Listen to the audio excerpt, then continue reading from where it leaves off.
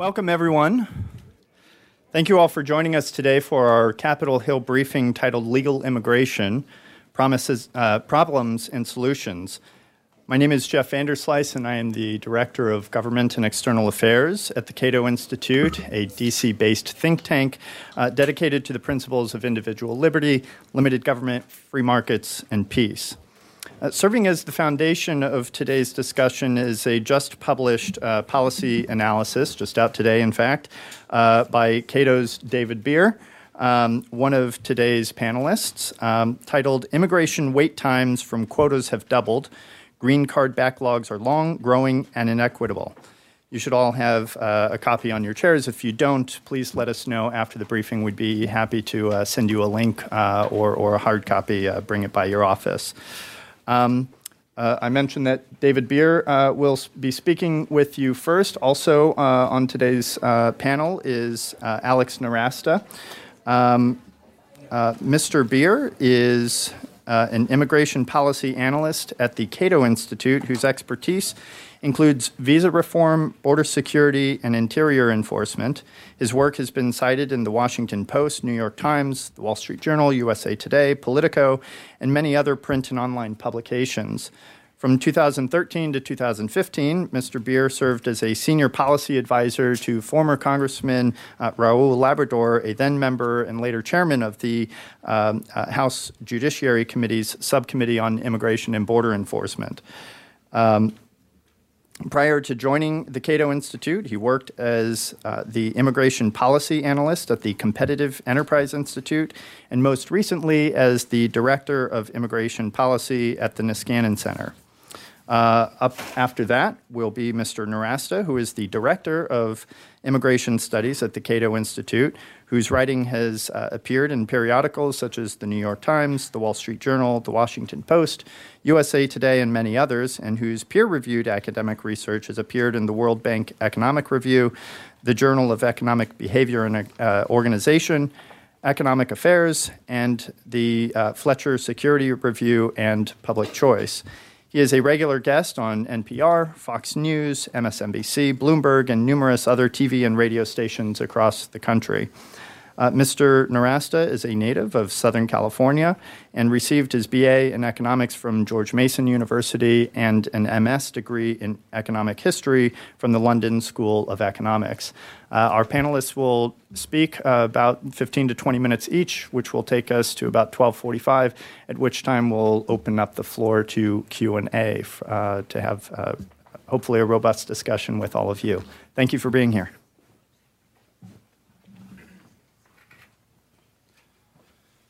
Hello, everyone. Thank you for being here. As was mentioned, my name is David Bier, immigration policy analyst here at the Cato Institute. My talk today is going to focus primarily on the subject of my paper, which you'll find, and not to give away the punchline or anything, but it's entitled Immigration Wait Times from Quotas Have Doubled. Here's the trigger warning on my talk. It is going to be wonky. So if you're into the details of legal immigration, this is the talk for you. I hope it will provide you a good understanding of our legal immigration system and its problems and some of the solutions to those problems. Am I up? All right. So just to start off with some definitions. Green cards are the documents that demonstrate proof of legal permanent residence in the United States.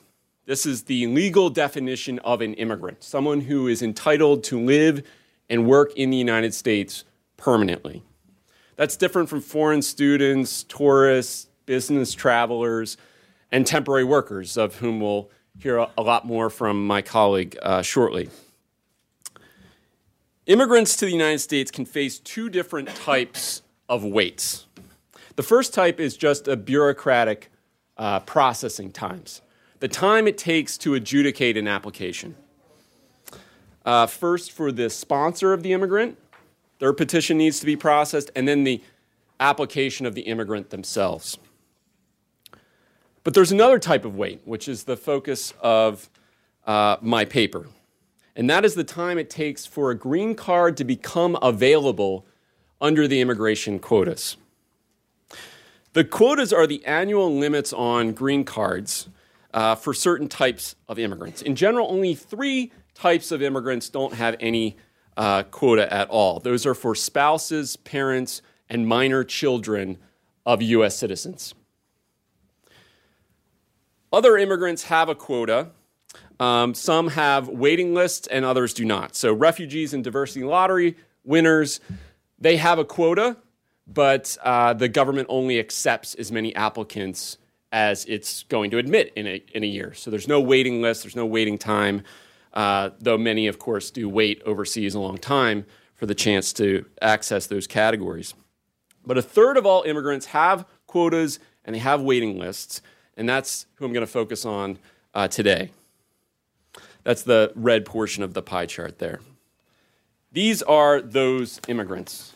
Here are the quota categories with the waiting lists. The quota system in immigration law is known as the preference system because all of the categories are prioritized in order of preference.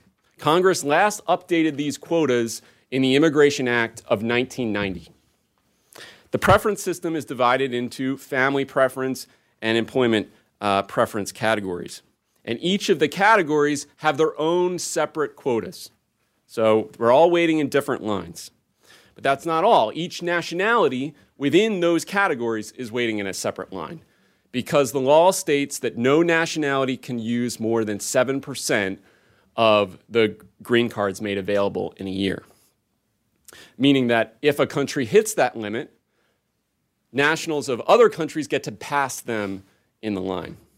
These per-country limits, as they're known, almost exclusively affect Mexicans, Filipinos, Chinese, and especially Indians, because these countries have so many applicants relative to other countries.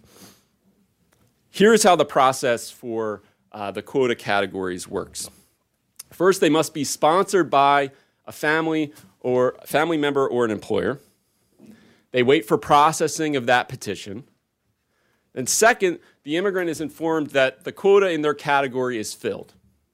And they have to wait until a number is available at some date in the future. And then finally, after they get through that wait, they're informed that the immigrant can apply, and they have to wait for processing of that petition. So you have 2 bureaucratic processing waits, and in the middle, you have this wait. That's what we're going to discuss now.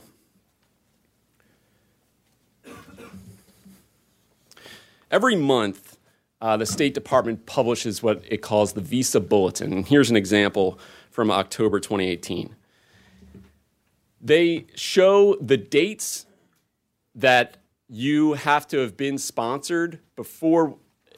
This is the date on which someone is sponsored. So for example, siblings of U.S. citizens from Mexico, which is highlighted right here, were sponsored before January 22nd, 1998, could apply for a green card. And that's what the Visa Bulletin is telling people. If you were sponsored before this date, you can apply. So more than 20 years ago, these people were first sponsored, and now they're eligible to apply for a green card. That is the wait time that we're talking about. Because every immigrant is waiting in separate lines with different waits, no one has been tracking what the average is for the average immigrant moving through this quota process since it was last updated. And that's what my paper does. And here is the result. The paper shows that since 1991, when the last update was implemented, the wait times as a result of the quotas doubled from 2 years and 8 months to 5 years and 10 months. These are rounded to 3 and 6 years. For Indians, they're the nationality that had the longest wait. The waits were 8 years and 6 months before they could even apply for the green card. But these are just the averages.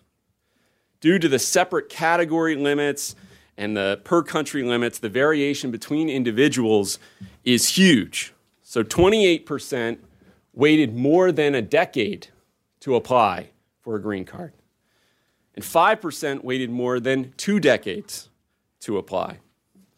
That's up from just 3%. So just 3% in 1991 were waiting more than a decade to apply for a green card. On the other extreme, just 2% had no weight at all in 2018. In 1991, almost a third of immigrants going through the quota categories didn't have to wait at all as a result of the quotas. They could immediately apply. That's almost completely gone away from our system. So the system has clearly already become something Congress never envisioned when it enacted the Immigration Act of 1990. They thought wait times would be one thing. Now they are something so completely different, it's almost unimaginable. But here's the thing. It's going to get so much worse in the future for legal immigrants. That's because these waits have resulted in a massive backlog of applicants. Nearly 5 million people were waiting for the opportunity to apply for a green card in 2018. Under the current system, it will take more than a century to process all of these people in all of these different lines under current law. Obviously, that's impossible. They will not all get processed.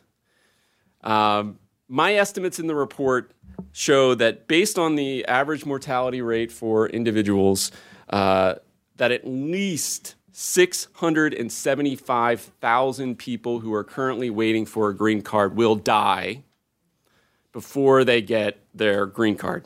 That's about 14% of all the people who are currently waiting in line. Here's just one example for the EB2, EB3 categories. These are employer-sponsored immigrants from India. Currently, there are about 550,000 Indians waiting in line for a green card. It will take 49 years to work through everyone if they all refuse to give up and stick it out to the end. About 9% will die, so about 50,000 people will die before they get their green card. And you'll notice this other category called children aging out, and it's worth taking a little bit of a detour into this rather horrific aspect of our legal immigration system and a consequence of the wait times. Under immigration law, any immigrant is entitled to bring with them their spouse and minor children. So their children wait in line with them as they go through the process. But when the child turns 21, they lose eligibility because they're no longer considered a minor child under immigration law. That's what's called aging out. This hardship is particularly difficult for Indian nationals because almost all of them are already in the United States working on an H-1B visa, which is a temporary high-skilled visa. So they're in the United States with their family, their child is here legally, growing up here in the United States, and on their 21st birthday, they're informed you lose your legal status in the United States. You either have to deport or find another status, usually some student visa status or otherwise. Then they would have to find another employer to sponsor them separately. They get no credit for all the time that they already spent waiting in the green card queue. And if the wait times in this paper are correct, they will never, ever be eligible for a green card through the employer-sponsored system. So to sum up the current situation, immigrants are waiting longer than ever for green cards, twice as long to get through the process. 28% of them are waiting more than a decade. Something must be done to keep legal immigration viable into the 21st century. I have 4 proposals that I outline in more detail in the paper. The first is to end the per-country limits. There's absolutely no reason to take into account someone's nationality when deciding to award a green card or not. It makes no sense to make certain applicants wait so much longer simply based on where they were born. In the employment-based system, the per-country limits make even less sense because they discriminate against higher-paid immigrants from India and China. This is a chart showing the average wage offer for an employer-sponsored immigrant by country of origin. And then it shows what doing away with the per-country limits would do to the average wage of a new immigrant. So the average wage offer with the per-country limits was $95,000, obviously very high, very highly skilled to begin with, but doing away with the per-country limits would increase that by almost $12,000. So ending the per-country limits would be a good economic choice, but rather than waiting 49 years, as Indians will have to do in order to get through the process, along which many people will die and children will age out, it would take just 6 or 7 years to process everyone who's in the backlog of all nationalities if we did away with the per-country limits.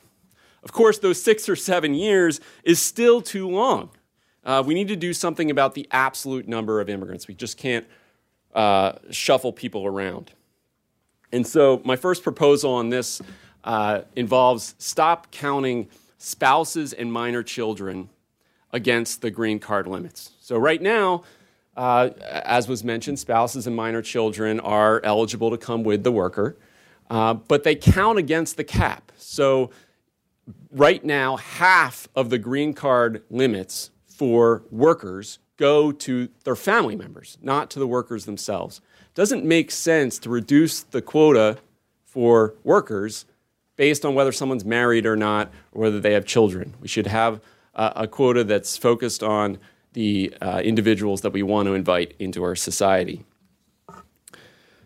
The third policy proposal recognizes the fact that since 1990, the U.S. population has increased by a third, and the economy has doubled in size. And yet the immigration quotas have remained exactly the same as they were in 1990. That makes no sense. Congress should link the immigration quotas to population growth or economic growth so that the numbers rise with the increase in the number of families and rise with the increase in economic growth. So a static world is that's not reality. We live in a dynamic world. We should have dynamic immigration quotas as well. My final proposal is that Congress should create a 5-year limit on wait times. I argue that 5 years is a reasonable amount of time to expect immigrants to wait. Other people could argue for a different number. They could say, 7 years, 10 years. Some people might want only 1 year. But whatever Congress decides is a reasonable amount of time to expect legal immigrants to wait. They should enact that into law. Because we don't know what the future holds. We don't know how things might change. But we should not have indefinite, endless waits for people who are trying to follow the rules that Congress created. Of course, these measures will increase legal immigration. So I want to conclude by placing some context around the number of immigrants that the United States admits to the country each year. Here is the annual rate of legal immigration. This is the number of legal immigrants as a percentage of the population by year since 1820. As you can see, right now the U.S. is well below the historical average and far below the historical highs for legal immigration. Not only are the numbers low historically for the United States, they're also low internationally. So this shows the foreign-born share of the population for OECD countries in 2015. It hasn't changed much in the meantime. The U.S.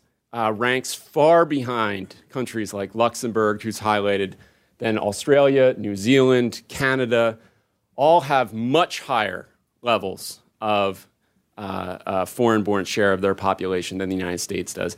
I also put in the legal share of the population, which is even lower than the overall share. Here's the rate as a percentage of the population. So this is the annual percentage increase in the population as a result of just legal immigration to the OECD countries. Again, the U.S. ranks quite low on that score, well behind New Zealand, who's highlighted there, Australia, and Canada. all who have much higher rates of illegal immigration. But we're told that Canada is all about merit-based immigration, not family-based. This is incorrect. This is a myth. If you look at a percentage of the population, Canada allows pretty much the same rate of family-sponsored immigration as the United States does. They allow more humanitarian immigration, about double, and they allow about 10 times more skills-based, economic-based immigration than the United States does. So if the United States wants to be like Canada, they should increase the amount of employer-sponsored slots or employment-based slots by about tenfold relative to where we are now. The other thing you should note is that just a category does not define a person. And so if you look at the educational attainment for new legal immigrants who are adults in 2016, Canada compared to the United States, it's pretty much the same. It's very, very close in terms of the skill level of immigrants to Canada versus immigrants to the United States. And that's because family-sponsored immigrants are actually quite highly skilled, the ones who come to the United States. If you look at, this is again 2015, but for recent immigrants under the family-sponsored and diversity visa lottery programs, about half had a college degree or above, and only 11% had no high school education at all. About 90% of this group is family-sponsored. So family-sponsored immigrants to the United States are not people without any skills, as you may have heard.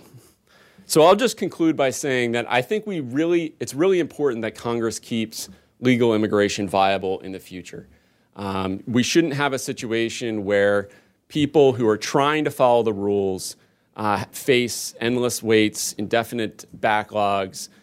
We should focus on treating legal immigrants better if we want to get people to follow the law, follow the rules, and come the right way. And I think Alex will now discuss that in a little more detail. Thank you.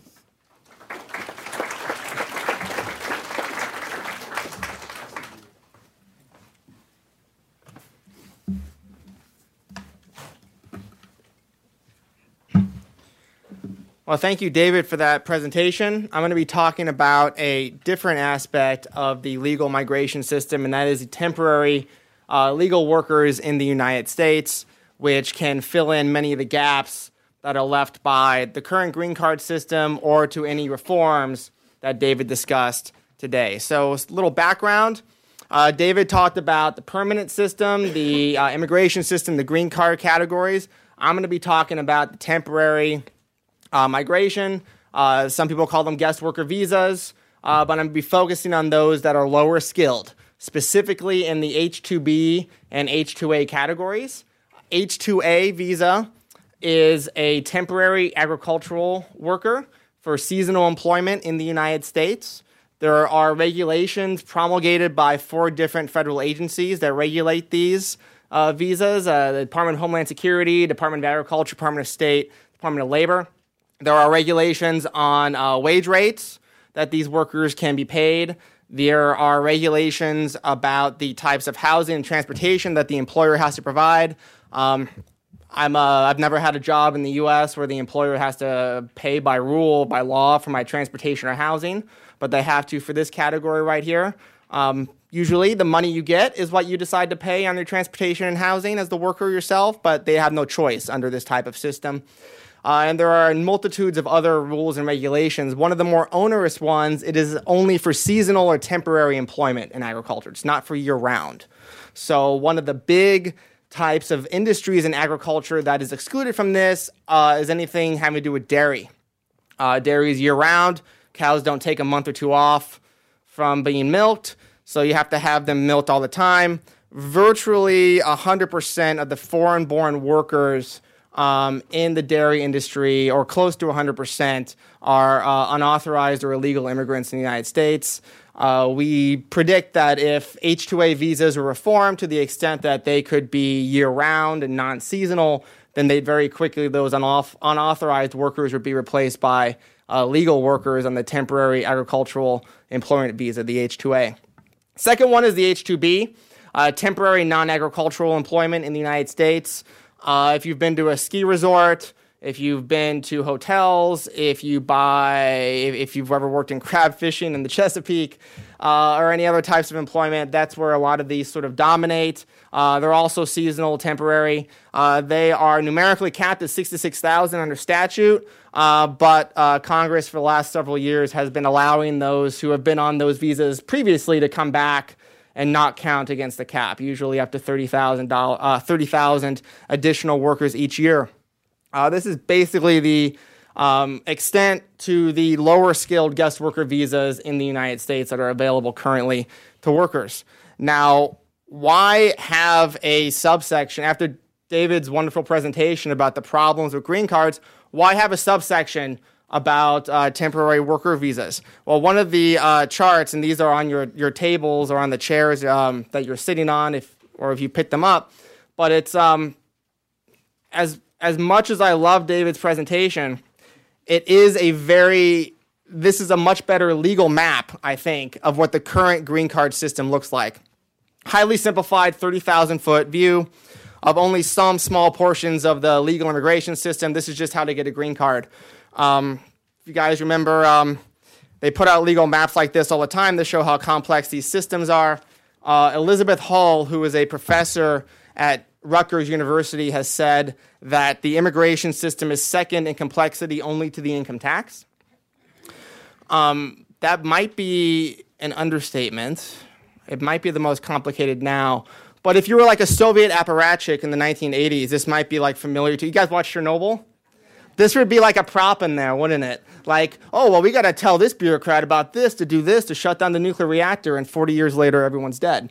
Well, that's basically what we just heard about with the legal immigration system, and this is sort of a legal map of this. So this is why I think temporary workers are so important, is they fill in gaps that are not met in the green card categories.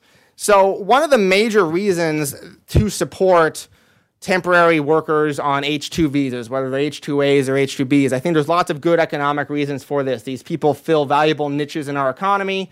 They literally add factors of production, which is people who are here working, making goods and services that otherwise wouldn't be produced in the United States, or if they would be produced, they'd be much less efficiently produced. But one of the big reasons is that it decreases illegal immigration or unauthorized immigration. So what I have here is a simple chart. The orange is the number of apprehensions along the southwest border of unauthorized Mexicans, and the numbers correspond on the left-hand side. So it goes from like 1.6 million in 2000 to under 200,000 in the year 2018. The right-hand side, the blue line, is the increase in H-2 visas specifically for Mexicans over this time period. Now, you don't have to be a statistician or econometrician to look at that and be like, well, it looks like an inverse relationship. Looks like when one goes up, the other one goes down. That looks pretty good. Now, one of the things that happened during this time period with the H-2s is not only did the numbers go up for Mexicans, as sort of this chart shows right here, but they really didn't go up for anybody else. So what this shows is, in the blue right here, these are H-2s for people from the Northern Triangle countries. These are the countries of Guatemala, Honduras, and El Salvador, who are currently sending many of the asylum seekers and unlawful immigrants along the border. There's really no increase for these people during this time period. It went from basically 3,500 to about 9,000 visas for people in these countries.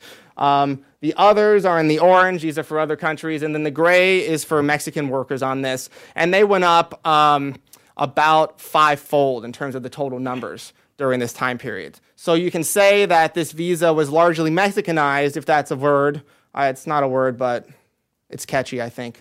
So basically this visa was Mexicanized in a way whereby it almost intentionally designed to drive would-be unauthorized Mexican workers into the legal market. Whereas before in 2000 and the early 2000s, they didn't have an option. If you wanted to come to the U.S. and work temporarily, your options were to come unlawfully or to go into one of the handful of visas here, but there really weren't that many available. So what happened is the U.S. government increased the numbers dramatically, and what we saw was a vast decline in the numbers of unauthorized Mexicans entering the United States who were apprehended. So I did a little bit of a regression. Don't worry, I'm going to walk you through it. It's not like that complicated, not that hard. But basically what we wanted to see is what is the impact on the number of Mexicans apprehended at the border by Border Patrol, and how that changes based on the number of new H-2 visas issued for Mexicans. We used two controls. We took a look at the U.S. unemployment rate and the number of Border Patrol agents on the southwest border. We did that because unemployment rate, economy's better, we expect more people to come here. They want to come here either unlawfully or legally. And Border Patrol agents do act as somewhat of a deterrent to people coming here by apprehending people, etc. What we basically found is that a 1% increase in the number of H-2 visas for Mexicans caused the number of Mexican apprehensions to drop by 9%. So basically a 1% increase in the number of H-2 visas, 9% fewer apprehensions of Mexicans. And the number of Mexican apprehensions is a proxy measurement for the flow coming across. It's very hard to measure black markets, obviously, right? They're illegal. But what we use as a proxy and what other researchers use as a proxy is the number of apprehensions, because that is probably correlated very closely with the unauthorized flow. Now, what we also found is that a 1% increase in Border Patrol agents declined Mexican apprehensions by 16%. So that's an important caveat. And here's the regression output to look at that. Both the visa effects and the Border Patrol stat are significant at the 1% level. Unemployment has no effect. This is the graph. We have on the x-axis, or the bottom line, the number of H-2 visas for Mexicans. On the y-axis is the apprehensions. These are logged numbers. That's why they look kind of funny, but it's what you want to do for this type of regression. And basically, there's a negative relationship, which means the more visas, the fewer number of Mexicans who are apprehended at the border, which means the fewer number of them are trying to come across. Because otherwise, instead of trying to come across the border unlawfully, they can actually use a visa, and very few people want to come across unlawfully if they have an option of using a visa. This is consistent with what we know historically. In the early 1950s, there was a large population of unauthorized Mexican immigrants in the United States, working primarily in agriculture in the Southwest. President Eisenhower combined both an increase in enforcement in the early 1950s, but also an increase in the number of guest worker visa programs, so the so-called Bracero program. So what you see here is the number of apprehensions, a proxy measurement for the inflow of unauthorized immigrants from Mexico, basically drop off dramatically in the early to mid-50s when the numbers of new visas issued increased. What we basically find is that every new visa basically replaced 3 unauthorized Mexicans who tried to enter to work in the United States. The reason why this ended basically in the mid-1960s was due to a scandal having to do with Bracero working conditions in this visa, lobbying by labor unions in the United States, and some other political nonsense that basically ended the lawful means for these folks to come into the U.S. and work. After that, what we saw is an increase in the number of apprehensions, because ending a visa and ending the way for people to come here legally did not change fundamentally the U.S. economy at all. It did not change our demand for lower skilled workers, but what it just did was turn them into the black market, make it so that they would come in unlawfully rather than come in legally.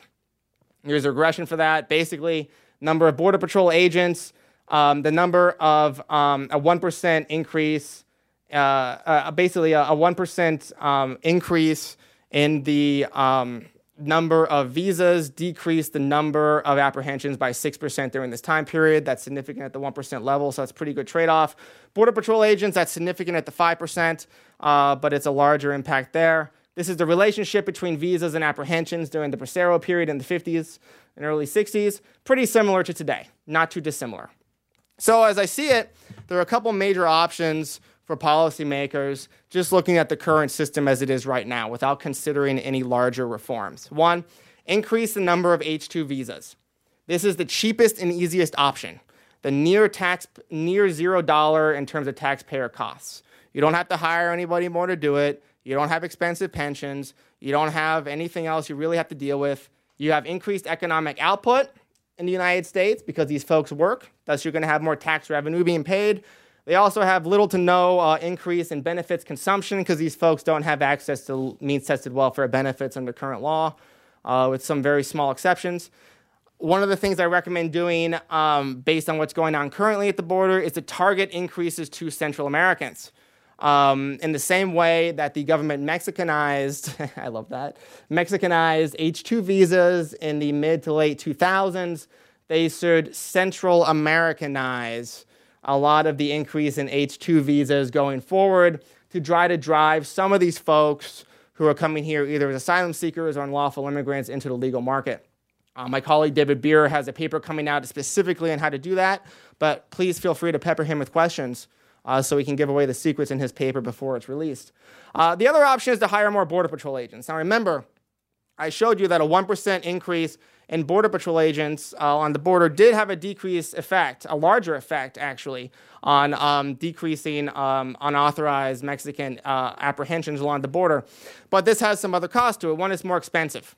A lot more expensive and difficult. Two, the median salary for a Border Patrol agent starting is $55,863. That's a lot of money for people who are going to be around for a very long time as government employees. The recent sort of fiasco with Accenture, if you followed this at all, Accenture was given a government contract of $300 million to hire a few thousand Border Patrol agents. They hired like 7.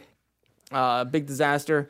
And this isn't as relevant currently for Central Americans. So if Central American is coming here to ask for asylum, the number of Border Patrol agents is not going to deter that person under the current system. So this would be more of a, if I could phrase it this way, hiring more Border Patrol agents might have worked when we had a large number of Mexican immigrants coming to the border, unauthorized immigrants. But that's not the reality now. So maybe 20 years ago would have made a big difference, 15 years ago. But it's not really the current policy that would work. So what are some other options? Let's say you want to move beyond just reform. So the current system, you want to sort of think bigger, think a little more different about what to do. I think market-based visas are a wonderful option to think about how to expand temporary migration going forward. So one way introduced in a bill by Senator Ron Johnson in 2017, S-1040, is sort of to create a state-based visa program. So temporary visas, but instead of having people in Washington, D.C. decide the parameters of these visas, decide whether you can be in agriculture year-round, this type of industry for this long, etc., give states a certain number of visas, each state, and let them decide. I'm sure the visas that Colorado, California, New York, Alabama wants are very different from each other. They have different industries, different labor needs. There's no real good entrepreneurship visa, for instance, so let some states experiment and create an entrepreneurship visa if they want to, have it regulated by the federal government. The bill that Ron Johnson introduced would have allocated an average of 10,000 visas to each state by year to allow them to basically experiment on this, like what kind of migrants do they want to work temporarily in their states. So take a lot of this debate out of D.C. and put it in the state level. I think that'd be a nice relief for a lot of us. Second one is sort of an immigration tariff. This is the idea of having a fixed price for visas, but leaving the quantity uncapped, and you basically sell them. You can make it temporary, you can make it permanent, whatever. If it's permanent, you can charge a higher price. If it's temporary, you have to charge a lower price. But this is basically the idea of taking like a tariff in international trade and replacing it with visas. So it's sort of an out there proposal. I have a few papers about how this would work, but this was a proposal that originated with Nobel Prize-winning economist Gary Becker. So it's probably worth considering just because a Nobel Prize-winning economist said it was worth considering. So that's my appeal to authority for the afternoon. Visa auctions, this sort of does the exact opposite. Fix the quantity, but allows the price to fluctuate, allow people to bid on the visas. So allow employers, allow the immigrants themselves, allow their families, whatever, to bid. You can use the money from visa auctions or the immigration tariff to do whatever you want. So let's say in order to make a deal, you need to increase the amount of enforcement on the border. In order to increase legal immigration, you can use this as a means to raise revenue for those types of activities. You could use it in the way that I'd like the best, to have a tax cut for Americans or a refund in every check every year. So there's lots of things you can do with that type of money. And then other market-based visas. There are numerous other proposals out there where basically the numbers of visas rise or fall based on a government formula. I prefer letting the market decide, hence market-based visa, but you could have a complicated government formula if you want. There was one in S-744 in 2013, so that's another way that you can do it. So conclusion, I think the easiest thing to do within the context of the current system is to increase the number of H-2 visas. It slashed Mexican unauthorized immigration during the last 20 years substantially by diverting them into the legal market. Specifically, I think you should focus on increasing H-2 visas for Central Americans, but without cutting them from Mexicans. Because if you take them away from Mexicans, then I think there's a good chance you'll see more Mexican unauthorized immigration. So it has to be a net increase without taking them away from Mexicans in order to really solve this problem. And then on top of that, I think you should deregulate the H-2 visa to make it a lot easier. Increase the number, remove the numerical caps, remove the DOL from the approval process because that's the most expensive portion. Replace the approval process with a veto-only process where basically the government assumes that all the H-2 visa applications are approved unless they specifically target and veto them individually rather than all of them having to go through a complicated approval process. So if you understand how incentives work, that's a much better way to get more visas that are coming in lawfully. That's what the U.S. government used to do prior to 1965 with the H-2 visa, but it really hasn't done since. In addition to that, I think another reform that would be friendly is allowing H-2 workers to change employers much more easily so that they are less likely to have bad working conditions. Because the best protection against bad working conditions is to be able to tell your boss that you quit and go somewhere else. That's the number one protection for that. And then lastly, I think market-based visas are a very good reform to this system. I think if we're going to have a lasting long-term reform that will put David and I out of a job, which would be fine with me. I'd like to reform this system and do something else eventually. No, I'm just joking. I love my job. But I want to be able to, I want you to put us out of the job. So please put us out of a job. Create a market-based visa system that will actually work so that we can get control of the border once and for all and increase the economic benefits to the United States of lawful migration. So thank you very much, and we have time for some questions.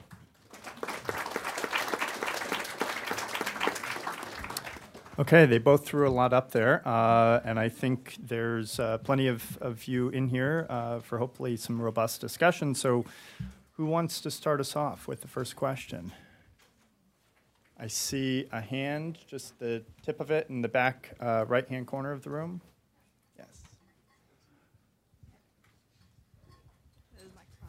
Hi, thank you for this talk. I was wondering what kind of labor condition proposals you would have to make sure you increase the quality of labor conditions for workers on H-2 visas. You mentioned the Bracera program and how workers there were mistreated. I was wondering how what you would propose to make sure workers in the H-2 visas are treated properly, because it's hard to change employers when you're on an employer-based visa. Yeah, thank you. It is hard to do that. So I think we can take a look at guidance. During World War I, the government had a temporary visa for Mexican workers in railroads and in agriculture. And what it basically did was it gave permission to the employers to hire. And then it said it issued a lot of visas to Mexicans, and they could choose where to go between any of these large numbers of employers that were licensed to hire them. So that's one way that you can do it. The other way that you can do it is basically make it so that you have a period of time where an H-2 worker is unemployed before they lose their status, so they can switch jobs without, if they get fired or lose their job because they want to import their employer, they don't immediately become unauthorized immigrants and subject to deportation. So you have a period of time in there, a month or two, where they can change jobs like that. And then 3, make it so that if they change jobs, then they don't have to get ex ante permission from the government to do it, but they have to report it ex post. I think are a couple different ways that you can do it to remove a lot of those problems. But the number one thing is to try as much as possible to give the power to the employee to change jobs or to find the employer that he or she wants, because we need to decentralize it as much as possible. As much as the DOL tries or labor inspectors try, they're never going to be as good as you yourself as the worker in determining whether the conditions are good or bad. Just to add to that, one of the problems is when you have a very burdensome regulatory structure, and Alex alluded to this, if you have a very burdensome structure to get an approval for a visa in the first place or to hire the worker in the first place from the employer's perspective, then if in order to change the job, that's actually a hurdle for the worker to improve his conditions, get better wages, seek out a new employer. So if you make it very difficult for employers to hire in the first place, as H-2A and H-2B are very difficult, then it is more likely that the worker is going to be stuck with whoever hired them the first time, as opposed to being able to access the market. Great. Next. Yes, please.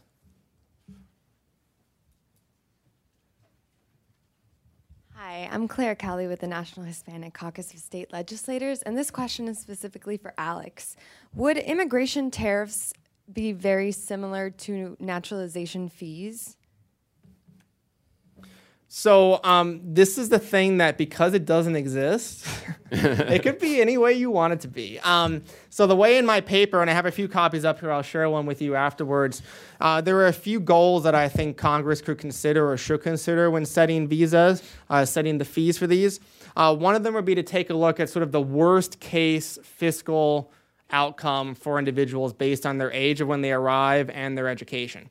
So you can take a look at the National Academies of Sciences 2016 report on the economics of immigration, and they have a model in there based on the net tax revenue paid by immigrants based on their age of arrival and education. So you could take a look at that and take a look at those sort of worst case scenario and charge a price so that there's no way that those folks would basically be a fiscal negative.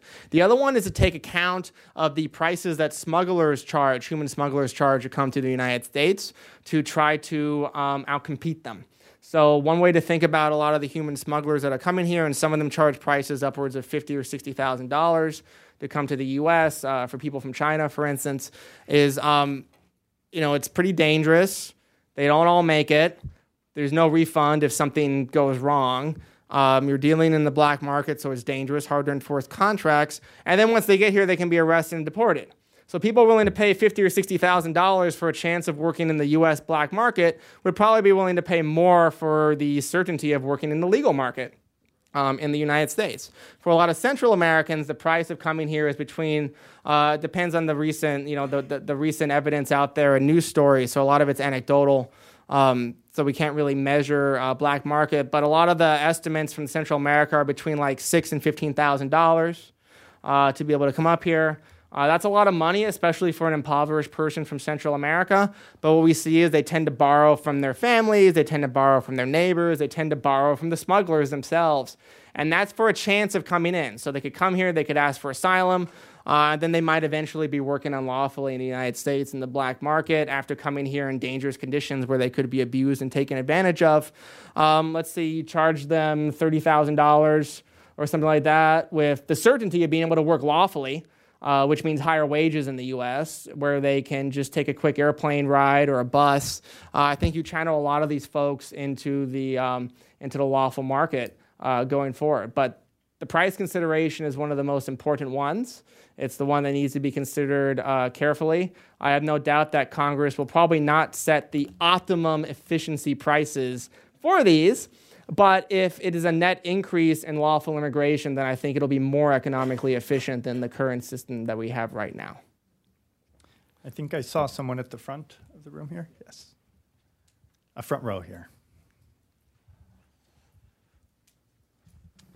Hello. In your proposal to increase the number of worker visas, do you have any proposals to also deal with visa overstay? Because what I could see is that you cut down the number of people trying to cross the border illegally, but then they just later become illegal immigrants for overstaying their visas.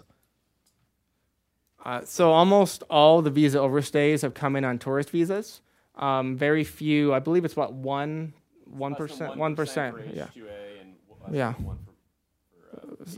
So basically less than 1% of either of those like overstay. So that's not really a problem. One of the reasons why that is if you overstay your H-2 visa, then you can't get another one going forward. So, and working lawfully in the United States, controlling for everything else, 11% higher wages on average than working unlawfully in the black market. So it does pay to follow the rules if you can follow the rules, assuming there's enough visas, right, to do this. So over 90% of all the unlawful visa overstays are basically tourist visas. And a lot of those people who come in on tourist visas would come in on H-2s to be able to work lawfully. So you would diminish, I think, the visa overstay rate for tourist visas quite substantially, because there's no doubt in my mind a lot of those people come here to work because they don't have an option through the H-2 visa and then they overstay. So you could probably cut down a lot, or at least a good amount, on H2 over on a B visa or tourist visa overstays, just by increasing the H2s. And that's from the Government Accountability Office report that estimated the visa overstay population by initial entry. So just in case you want to follow up on that. The other interesting thing about that point about them wanting to be able to come back year after year after year on these temporary visas, this undermines the claim that you sometimes hear about them being slaves or being just horribly mistreated. There are terrible stories out there that you can find, but that's not representative of the entire H-2A or H-2B system at all. Otherwise, you would not have people coming back year after year after year. And in fact, when in 2007, the government allowed anyone who had previously entered on an H-2B visa to be exempt from the cap, basically doubled the program overnight, which means that you had all of these people who had previously entered now wanting to, come back again. So that also addresses one of the top complaints with guest workers. Yes, toward the back of the room. I'm Jay Morey with Congressman Kine's office. And Mr. Beer, I was just wondering, I couldn't really gather an impression of your views on more wholesale immigration reform, such as the Canadian-style point system. Would you, I just wanted to know your views on something like that. Sure. So I like the U.S. system in the sense that it's market-driven. I think there is a way you can do a point system. I actually wrote a post about this recently that sort of lays out what I think would be a good way to do a point system.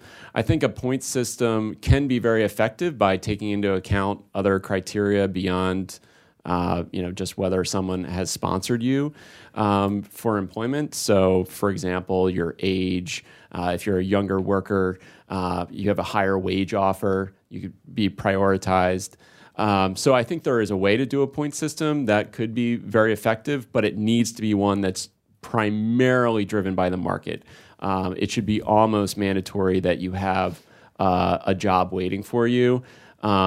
And really, the Canadian system over the last decade has moved in that direction. They've increased the amount of points allotted to people who have a job offer and away from just these, English language ability, these criteria that look good on paper, but nothing is as good a measure of whether or not you're compatible with the market as whether or not you actually have a job offer waiting for you. Yes, toward the back of the room.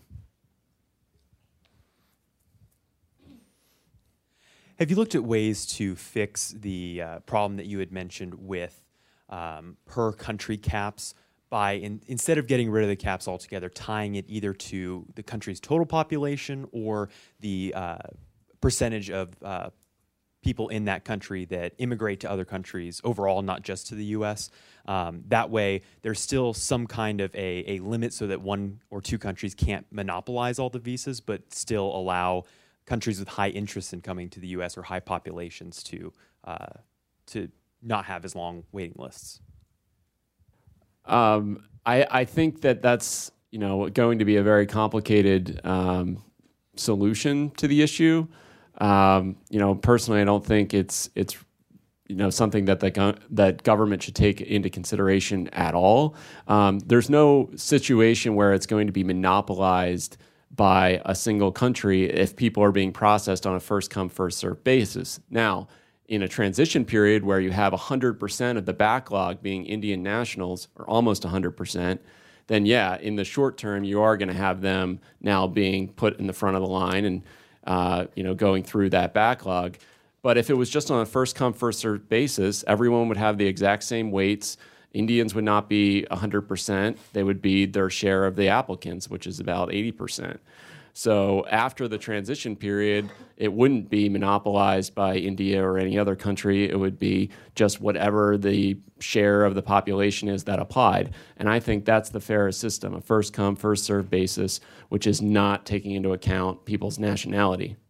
I think there's been a trend in immigration law since 1882 to try to make it more and more complicated, to put in place, more formulas like this, to make it more complex, to meet certain goals, sort of as compromise measures. And the result has been this sort of monstrosity of a system that, frankly, most people don't understand and can't understand without a legal degree. Very difficult. So I would be hesitant for reforms that make it more complicated overall, that don't obviously solve whatever, especially if they don't obviously solve whatever the problem is going forward. So that might be something what you've suggested to consider if there's no way to get rid of the caps, do the simple reform. But let's try, and it seems like the simple reform, getting rid of the caps, is very popular. In the House especially, Fairness for High-Skilled Immigrants Act, over